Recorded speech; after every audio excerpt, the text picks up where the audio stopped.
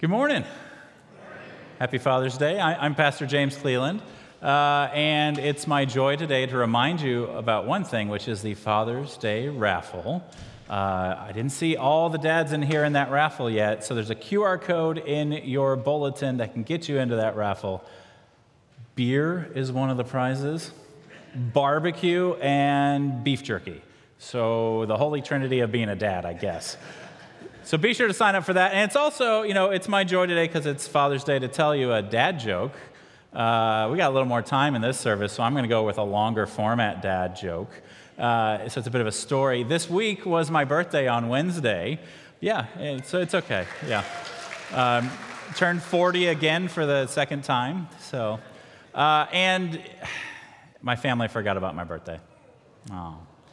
And I woke up in the morning, and I, they weren't up yet, and I started making breakfast, and one by one they came in, and no one recognized that it was my birthday. As I made them pancakes with syrup, my kids didn't even remember, right? We're cleaning up breakfast, and everyone goes off except for my son, who's got extra syrup and just getting all messy and whatnot. And I see this look on his face. He looks up and he goes, "Oh!" And he runs off. And I'm like, "Get back here, your hands are dirty." Whatever. Runs off and comes back after, rummaging through our playroom and hands me a deck of cards that he's gotten syrup all over. And he says, "Dad, happy birthday." And I say, "Oh, thanks, Andy." And by the end of the day, that was the only thing I got for my birthday. All I got for my birthday was a sticky deck of cards. It was kind of hard to deal with. Okay, so that one wasn't that great. All right, I'll take it. How about another quicker one? What do you call a book club that's been stuck on the same book for years? What? Church. So with that in mind, let's jump back into Scripture, our book for the day. And we're reading from Romans, a letter that the Apostle Paul wrote to a bunch of Christians like you and me. That was his audience. And he's talking about himself right now. I want you to remember that, but he's also talking about you and me. Romans 7:14 through 25. I know that God's standards in Moses' teachings are spiritual, but I have a corrupt nature, sold as a slave to sin. I don't realize what I'm doing. I don't do what I want to do. Instead, I do what I hate. I don't do what I want to do, but I agree that God's standards are good. So I am no longer the one who is doing the things I hate, but sin that lives in me is doing them. I know that nothing good lives in me, that is, nothing good lives in my corrupt nature. Although I have the desire to do what is right, I don't do it. I don't do the good I want to do. Instead, I do the evil that I don't want to do. Now, when I do what I don't want to do, I am no longer the one who is doing it. Sin that lives in me is doing it. So I've discovered this truth. Evil is present with me even when I want to do what God's standards say is good. I take pleasure in God's standards in my inner being. However, I see a different standard at work throughout my body. It is at war with the standards my mind sets and tries to take me captive to sin standards which still exist throughout my body. What a miserable person I am. Who will rescue me from my dying body? I thank God that our Lord Jesus Christ rescues me. So I am obedient to God's standards with my mind, but I am obedient to sin standards with my corrupt nature. This is the word of the Lord. Before I go any further, we're talking about kind of a deep subject, the fact that you're a bunch of sinners, which can hit a little hard sometimes. So I want to assure you of something first, and it's what Paul does in all of his letters before he reminds people that they're a bunch of sinners. He reminds them who they are, that they are children of God, that they are right with their Father in heaven, not because of anything they have done, but because of everything Christ has done for you. His life, his death, his resurrection have all been given to you, not because of anything you have done, and you are right with God. Knowing that, I think we can move forward a little bit, okay? And since it's Father's Day, and since we're having fun today playing a bunch of games, we played Name That Tune earlier. Now we're going to play Name That Patriarch. Okay, patriarch is a fancy term for the old dudes in the Old Testament, the fathers of the Old Testament. Okay? You know the guys, right? So you're going to be able to answer these questions pretty easy. Let's see. The first one, I don't think will be too hard. So if you know the answer, I want you to whisper it to the person next to you, okay? So this father in the Bible got so drunk, he passed out naked in front of his family. You know this guy, right? Noah. I said whisper it to your neighbor. Someone's not a good dad. No, I'm kidding. Okay. This next one. This father in the Bible lied about his wife and said that she was his sister and made her have a relationship with another man in order to save his own life. Relationship. Anybody? Okay, now you can yell it out. Who was that? Abraham. Father Abraham, who had many sons. Right? The father Abraham that we look up to as a patriarch of the Bible was a really great husband and father. Ugh. All right, how about this one? This father in the Bible had a favorite son, and let it be known. So this guy played favorites with his kids. He also raised one of the most notorious liars in the Bible. Anybody? Isaac. His son Jacob was the notorious liar, and then Jacob, because he knew his dad's sin about having favorites, he definitely didn't play favorites with his sons and give one of them a really fancy coat and cause a bunch of problems with his kids. No way would he do that. All right, how about this one? This father in the Bible slept with his daughter-in-law because she was disguised as a prostitute. Let's go through this one quickly. It was Judah. Moving on. All right, how about this guy? This guy, I thought he was good. This father in the Bible beat another man to death, then fled to another country instead of facing justice. Yeah, Moses, the giver of the law. Yeah, he's the guy who did that. Okay. Well, how about, I'll give you a little hint, the biggest patriarch of the Old Testament, the most manly man ever, the most fatherly father in the Old Testament. This father in the Bible murdered another man so he could have sex with their wife, King David. I started trying to look for fathers in the Old Testament that we could hold up and be like, these are who you're supposed to be like. It's not easy. There were times these guys act like good fathers, but it is not the norm for them. And I'm going to go ahead and say this. You guys in the audience with kids, you probably feel a little better after hearing all that, right? Well, the thing is, we are a lot like these fathers. I'm just like these fathers of the Old Testament. Okay, maybe not just like them, thank you very much. But I have some of the same problems. See, my boy this week discovered the concept of pranking people. And his first prank he came up with is when he feels the urge to sneeze, he runs to his sister and sneezes on her. And then says, it's just a joke. Now, as a father, I know that I am not supposed to laugh. I know that's not the right thing to do. I believe it in my heart, but the first time he did it, I laughed, which led to the next 12 times he did it. And I also know as a father that I told him 10 times not to do it, because the second time it was still funny. And I know that I'm not supposed to get angry at him and yell at him, and yet that's exactly what I did. This is what Paul is talking about. We know exactly what we should do. Our hearts are being changed by God. We know his laws. We know they're good. We want to do them, and yet we can't do it. For I know that nothing good dwells in me, that is, in my flesh. For I have the desire to do what is right, but not the ability to carry it out. For I do not do the good I want, but the evil I do not want is what I keep on doing. This is some really confusing stuff from Paul. I hope you felt a little confused when I was reading it. It's a lot of back forth stuff.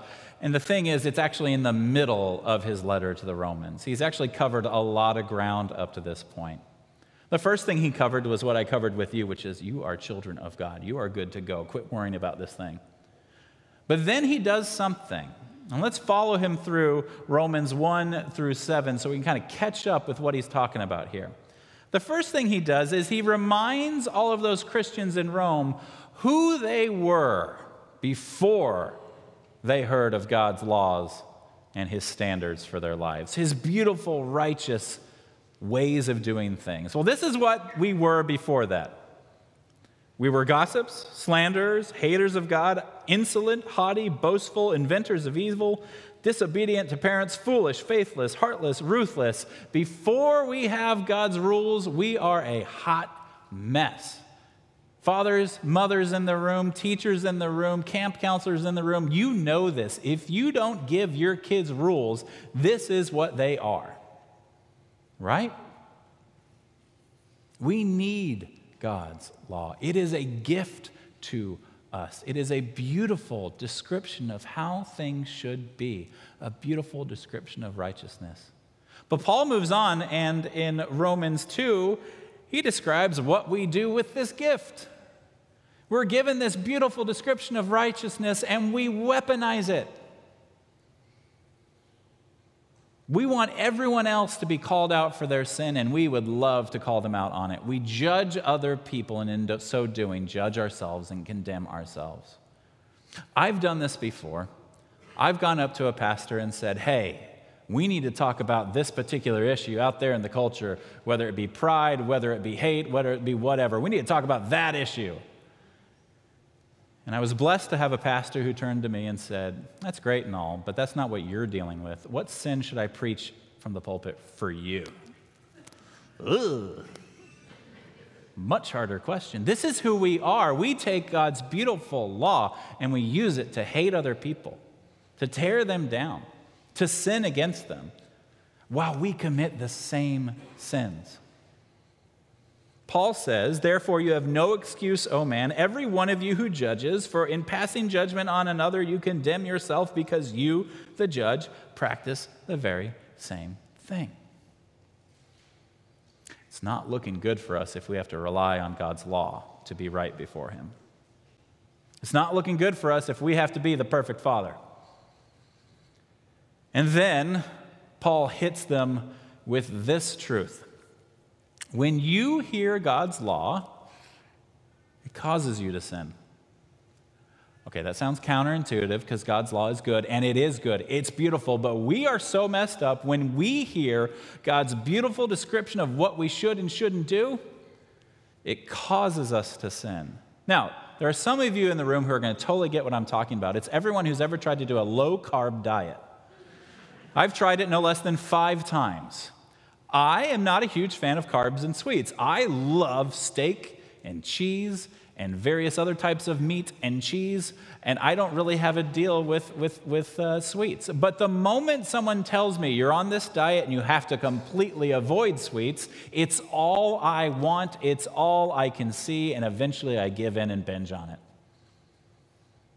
This is how we are with God's laws, with the 10 Commandments. When God tells us, do not covet your neighbor's house, immediately you start picturing your neighbor's house in your mind, and you start seeing the fact that he has 2.5 toilets, you only have 2.0 toilets. Where's your 0.5 toilets that you so deserve? Right? I've never wanted a donkey before, but as soon as I was told I couldn't covet a donkey, now I want a donkey. This is who we are. We hear God's beautiful law, and it actually bubbles up sin in our life when we should be responding with, oh yeah, I shouldn't do that.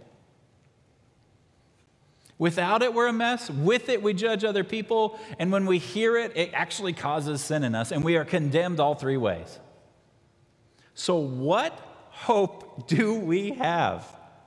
If we're a bunch of dudes and ladies that are just like the patriarchs in the Old Testament, what hope do we have? Even after hearing the gospel, we're still sinning all over the place, aren't we? Well, Paul addresses that right before he gets into his existential crisis of being a saint and a sinner. He addresses it. And he's talking literally about those fathers of the Old Testament. He says, for what does the scripture say? Abraham believed God, and it was counted to him as righteousness. Those patriarchs of the Old Testament are not righteous because of the things they did and didn't do. They are righteous because they trusted in the promise of God, that he would make things right, that he would be righteousness for them. And they looked forward to the day that Christ would come and do that. That's why they were counted as righteous, because it's pretty obvious looking at them that they're just as sinful as you and me. And Paul also talks about in Romans 5 our situation. We're post-Christ. We have the gift of the gospel and the good news of Jesus, and yet we're still sinning. Well, what do we do? Well, therefore, since we have been justified by faith, since we have been made right with God through trust in God, we have peace with God through our Lord Jesus Christ. Not because of anything you have done or not done. Purely faith. What hope do we have? I'll tell you a little story. I love going to New York City, and one of the reasons I love going to New York City is almost every time I go, someone inevitably mistakes me and thinks that I am a celebrity. I know what you're thinking. George Clooney, right? Michael Keaton. Some other Batman?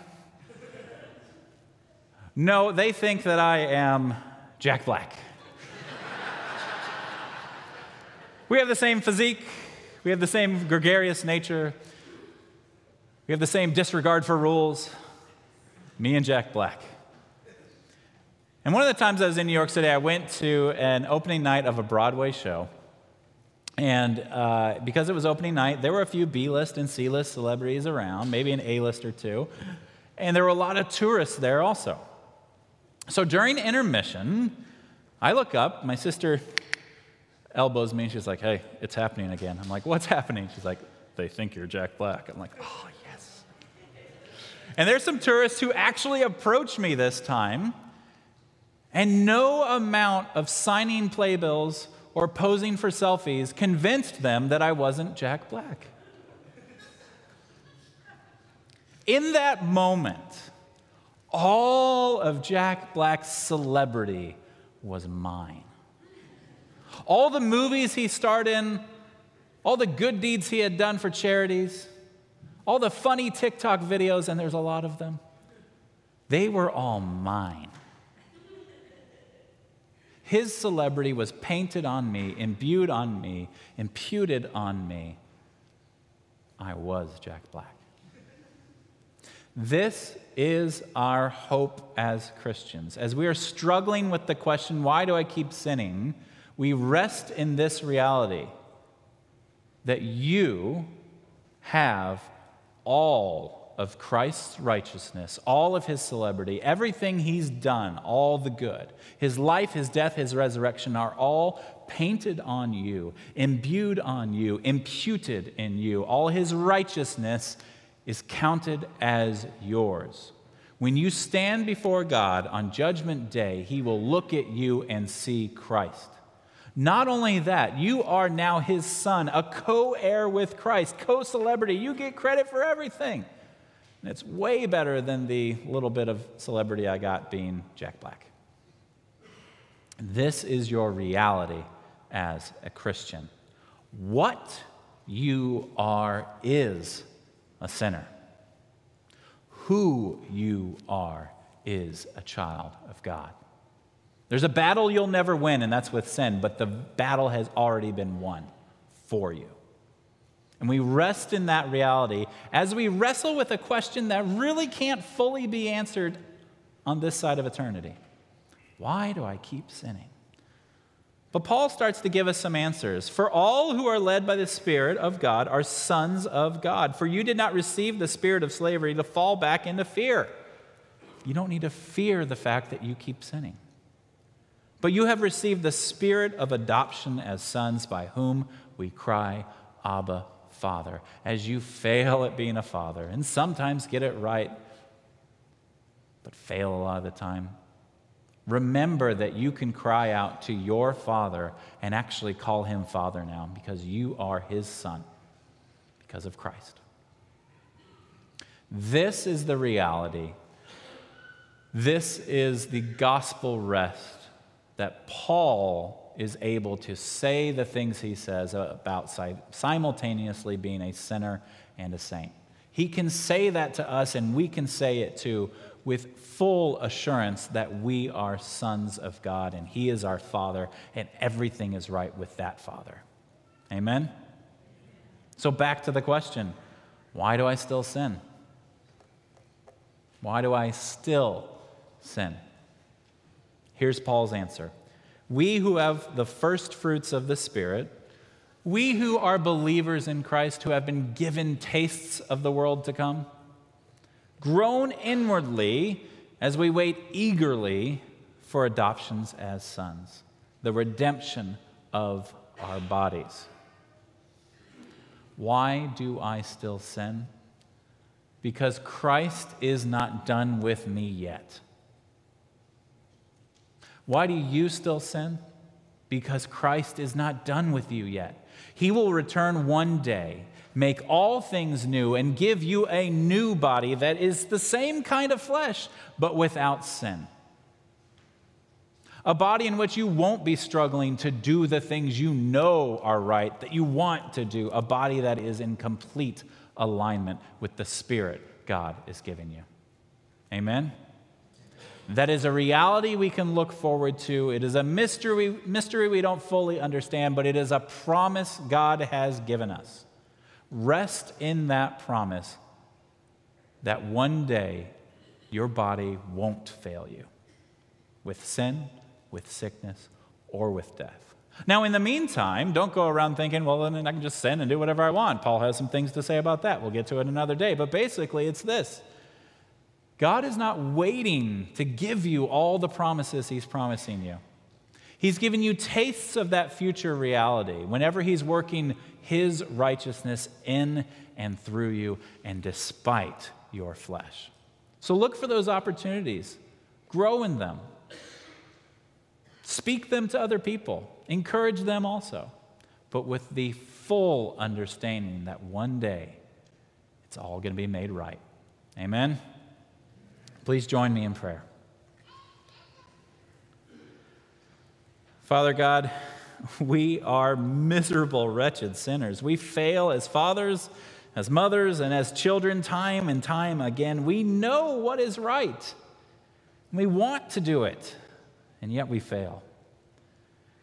Thank you for giving us your Son, Jesus Christ's righteousness. Thank you for adopting us as sons and daughters and letting us call you Father. We await the day that you will make all things new and give us new bodies that do not struggle with sin, sickness, and death anymore. As we wait, work your beautiful standards and law in our lives despite our sinful flesh so that you will be glorified. Amen. Please look up and say the Lord's Prayer with me. It's on the screen. Our Father, who art in heaven, hallowed be thy name. Thy kingdom come, thy will be done, on earth as it is in heaven. Give us this day our daily bread, and forgive us our trespasses as we forgive those who trespass against us. And lead us not into temptation, but deliver us from evil. For thine is the kingdom, and the power, and the glory, forever and ever. Amen. Please stand as I pull up our raffle for the day. I'm assuming everyone's had a chance to fill it out. All right, I'm going to spin it. It's spinning. Ulysses. Is there a Ulysses in the house? Find me after worship, and I've got your prizes. That is awesome. Hey, here at St. Mark, we have a tradition. We cup our hands like this as we receive a blessing. Some of you received blessings of barbecue, beef jerky, and beer, but I'm going to give you an even better blessing. The Lord bless you and keep you. The Lord make His face shine upon you and be gracious to you. The Lord look upon you with favor and give you peace. Go in peace and serve the Lord. Amen. Happy Father's Day. I hope you made it out in time to go somewhere fun.